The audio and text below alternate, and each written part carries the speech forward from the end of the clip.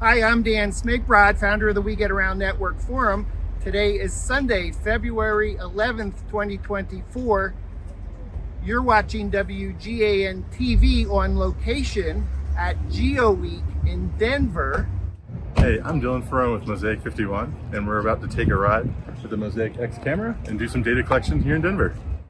We're about to turn the camera on, get connected to it with our device here, and do some recording with the Mosaic X camera.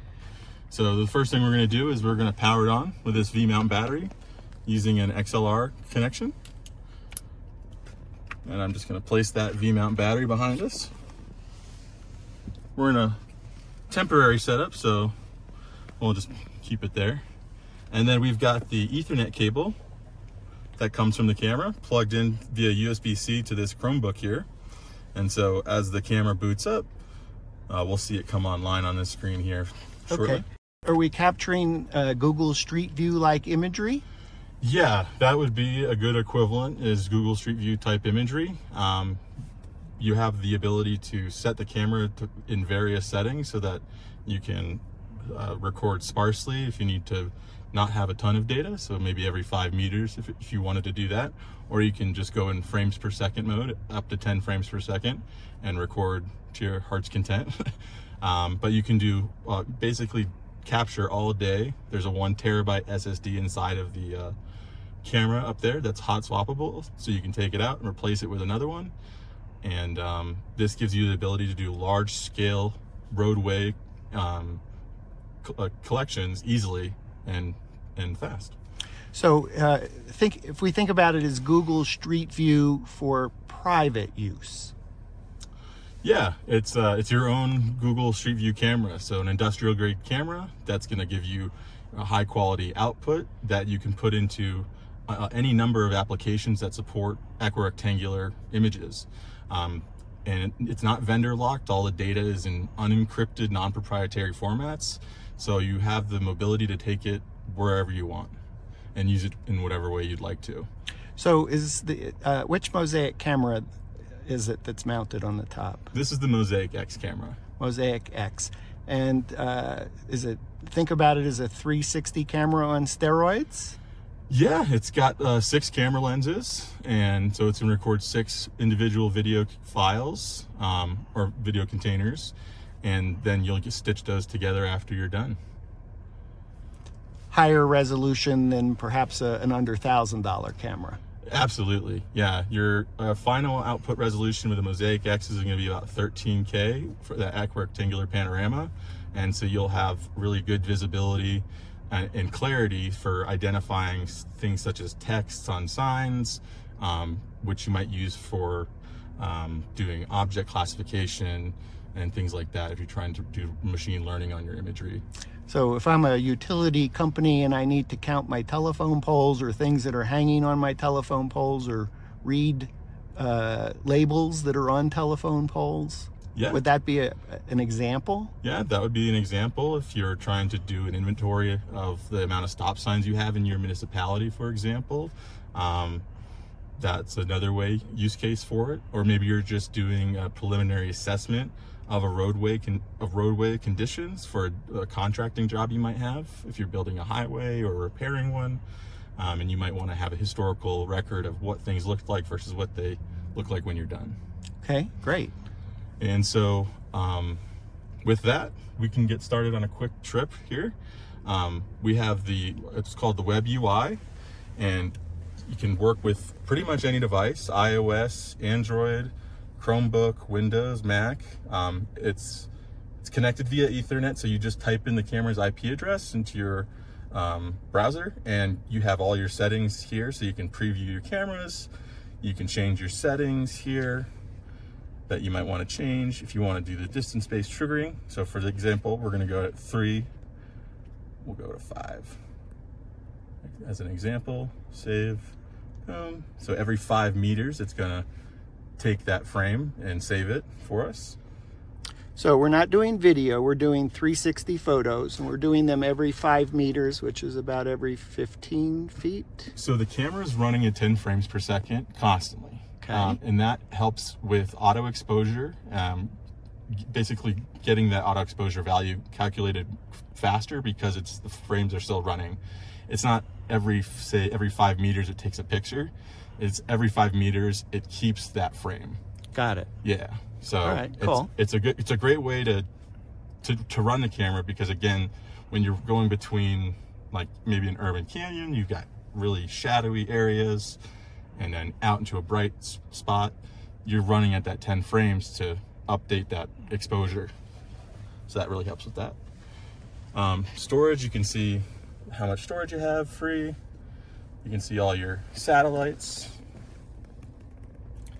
And then you've got some information down here at the bottom about we're capturing in frames mode and distance-based triggering. So it's going to say we have approximately 92,535 frames left that we could record with the given internal storage that's left. So I am going to go back to our preview. Looks good. And I am going to start it. Recording. So I see on the screen 6 images. So those are the 6 lenses. That's right. Yeah, those are the 6 camera lenses that are on the camera itself. So is that kind of a visual check to say, oh yeah, it's plugged in, it's working, it's recording, we see stuff happening? Yeah, and also if you wanted to check things like, you know, is my exposure value good? Do I want to adjust something like the gain, for example, or do you really want to fine tune your collection settings? Personally, normally I've operated the camera for tons and tons of hours and hundreds of miles. And I use a pretty, like maybe 3 different kind of presets, if you will. The camera itself is pretty plug and play when it comes to that regard. The camera is industrial grade, so it can handle being off-road and all sorts of road conditions. You know, it's got very stable connectors, and they're built for this kind of job. So even if you hit a spot of rain, the only thing you need to be worried about is just the image quality if you get water spots on the lens, but it can withstand being out in the elements. So would that be another reason to look at your imagery on your tablet there to go, oh, is my lens clouded by rain? Yeah. Okay. Yeah. While we're driving around, could you tell us a little bit about maybe a use case? I believe you did data capture for Hurricane Ian. Yeah, it's actually a pretty interesting story. I was a Mosaic customer before I worked for them, and we had just gotten Mosaic 51 camera when shortly thereafter Hurricane Ian had devastated Southwest Florida, in particular the town I'm from, Sanibel. And I went down there and captured for about 14 days, capturing lots of different targets for different organizations. At first it was doing preliminary assessments of hospitals and schools and any types of shelters, and then it moved on to stuff that academic interests had, and wanting to see why some structures had collapsed or failed, while others didn't. So it was the data was there just to not only capture what had gone wrong, but to see why some things went well, and to try and learn from that and build resilience through understanding of how these various weather effects contribute to building codes and things like that. Are there more constituencies that you know of that used the data capture, and more use cases? More use cases? Yeah, so I mean, the Natural Disaster Preparedness Training Center was one of the primary users. This STEER group, an academic group of structural, I met up with some people from FEMA, the forensic architecture folks, and they rode with me for one of the days when we went out to Fort Myers Beach to do collections out there, because that was the only way I could actually get access to that area, was with them in the car with me. And yeah, and then we'll just, like, once it's inside of those Slack channels for the academics, that data will be shared with anybody who needs it and could use it for their purposes. And then I think I heard 3 categories, overall categories. First was to assess the damage from hurricane, from the hurricane. And so there was immediate use of, by those who are assessing the damage, to be able to have a recording of it. Think of it as Google Street View for a specific use case. Does that sound like the first use case is like, well, let's assess a situation? Well, assess the situation, and more importantly, it's to other groups as well. You're collecting what is called perishable data. So when you're first into an area that's been devastated by a hurricane or other type of natural disaster, you're recording information about where debris has landed, how it's affected structures, or so on and so forth. And as the recovery efforts begin, things will move, start to shift around, and a picture of what exactly happened and how things got manipulated from the weather will start to vary and change, and not be reflective of what happened right after the storm. So, those early moments, those first few days, are really important to try and collect as much as you can in those high interest areas.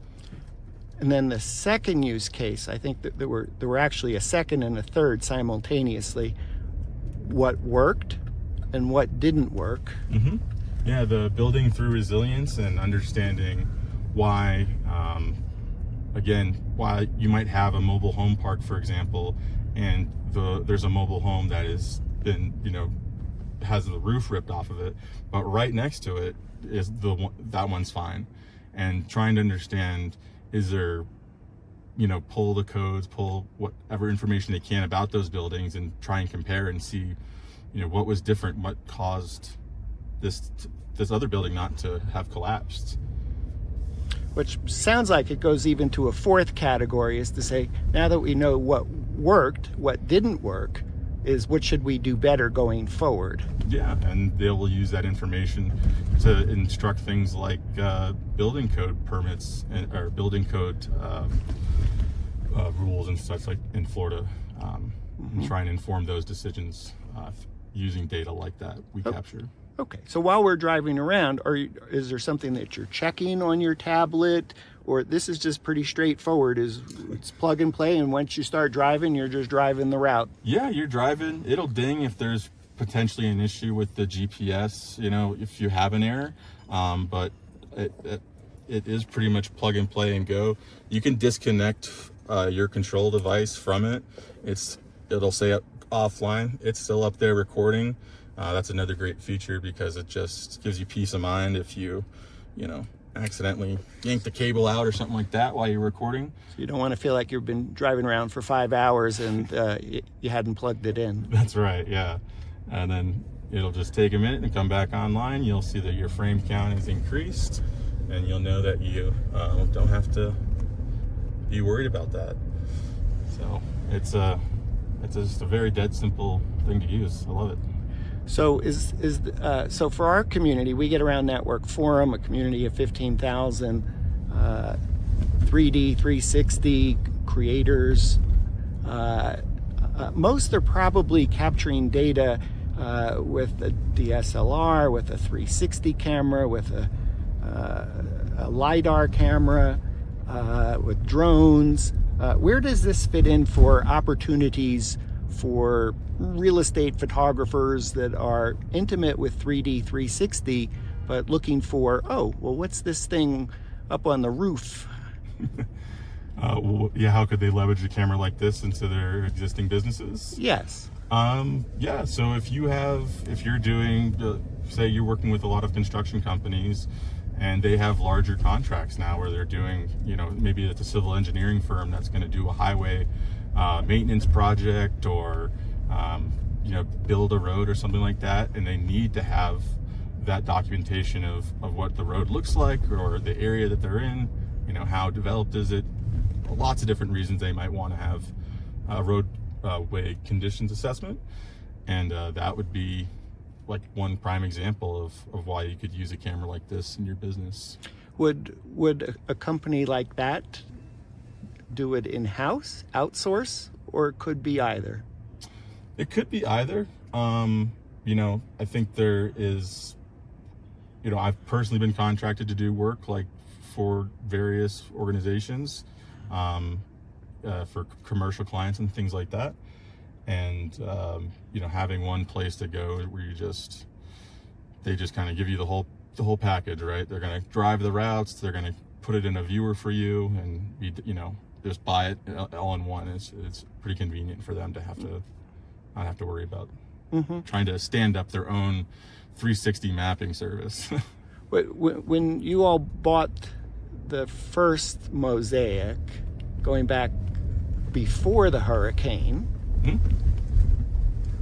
was that in anticipation there will be a disaster, there will be someone that needs this capture? It was really purchased for a different reason, and then all of a sudden there was an emergency use case for it? No, it was purchased as part of, we were just growing the business and taking on larger projects, and we needed a more reliable camera.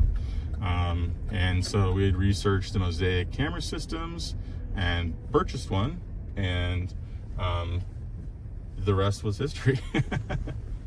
And you're gonna see me when we park. I'll stop the camera recording, and you'll see how easy that is.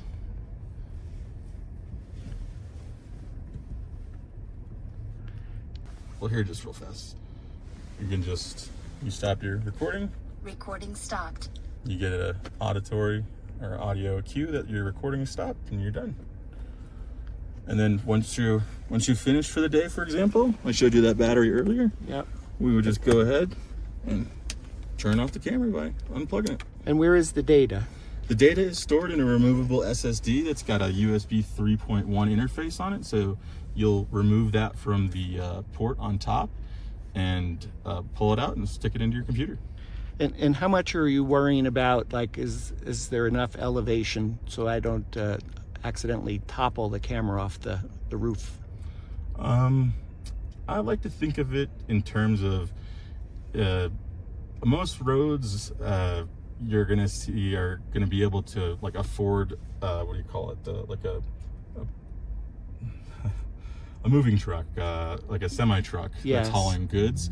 So if you're shorter than that, then you're typically fine, because they got to pass through cities and under bridges and things like that. So the height is less than most trucks, therefore it's really a non-issue. yeah, most of the time, yeah. Is there an issue with how fast you can drive for the camera to keep up with how fast you're going? Yeah, I mean, with the Mosaic X, you have a global shutter, so you're not going to want to exceed probably about 55 miles per hour before you'll start experiencing things like parallax or distortion errors with things that are really close to you. And, you know, I think that's probably the speed consideration you'd want to be most aware of. So here are the SSDs that go inside of the camera. And if you look, back up your camera here, and you look and you see that black knob, that's a screw knob there, you would just unscrew that with your hands, pull out this SSD, and then put a new one in, or put that one back in once you've taken the data off it or processed it. Awesome. Anything else in the Mary Poppins bag to show us? I just keep like a variety of SSDs and cables in here and stuff like that for, you know, my data transfer stuff. So essentially, there's nothing else you need to carry. You have the tablet up front, the Mosaic camera on the roof, and your go bag with a couple of presumably batteries in addition to the data storage. Yeah. And one thing I didn't touch on while we were in the vehicle that I should have is with the Mosaic X and Mosaic 51, you do have the ability to use higher precision instruments like a precision GPS or GNSS, maybe one that's using RTK to give you a really accurate, like centimeter level precision on where your images are. So big picture for clarification, the Mosaic is capturing the imagery only. If you need LiDAR, that's a separate attachment from a different company that would get attached. Yeah, LiDAR is a different thing altogether, but it comes with its own GNS receiver. But if you wanted one that's even more advanced and more accurate, you have the ability to hook that up and use those types of devices and, you know, scale and refine your workflow to your your client's requirements. Okay, GNS is help me out understanding that term for our community. What global navigation satellite system? I don't think that's actually what it stands for, but it's GPS essentially. GPS, a fancier name for GPS. Yes. And if you need a device, you can attach that. And I imagine something above the camera or below the camera has the appropriate hardware to enable that. Yeah, so there would be an auxiliary port on the camera, and you would just plug your device into that and have that other device mounted on the car with you.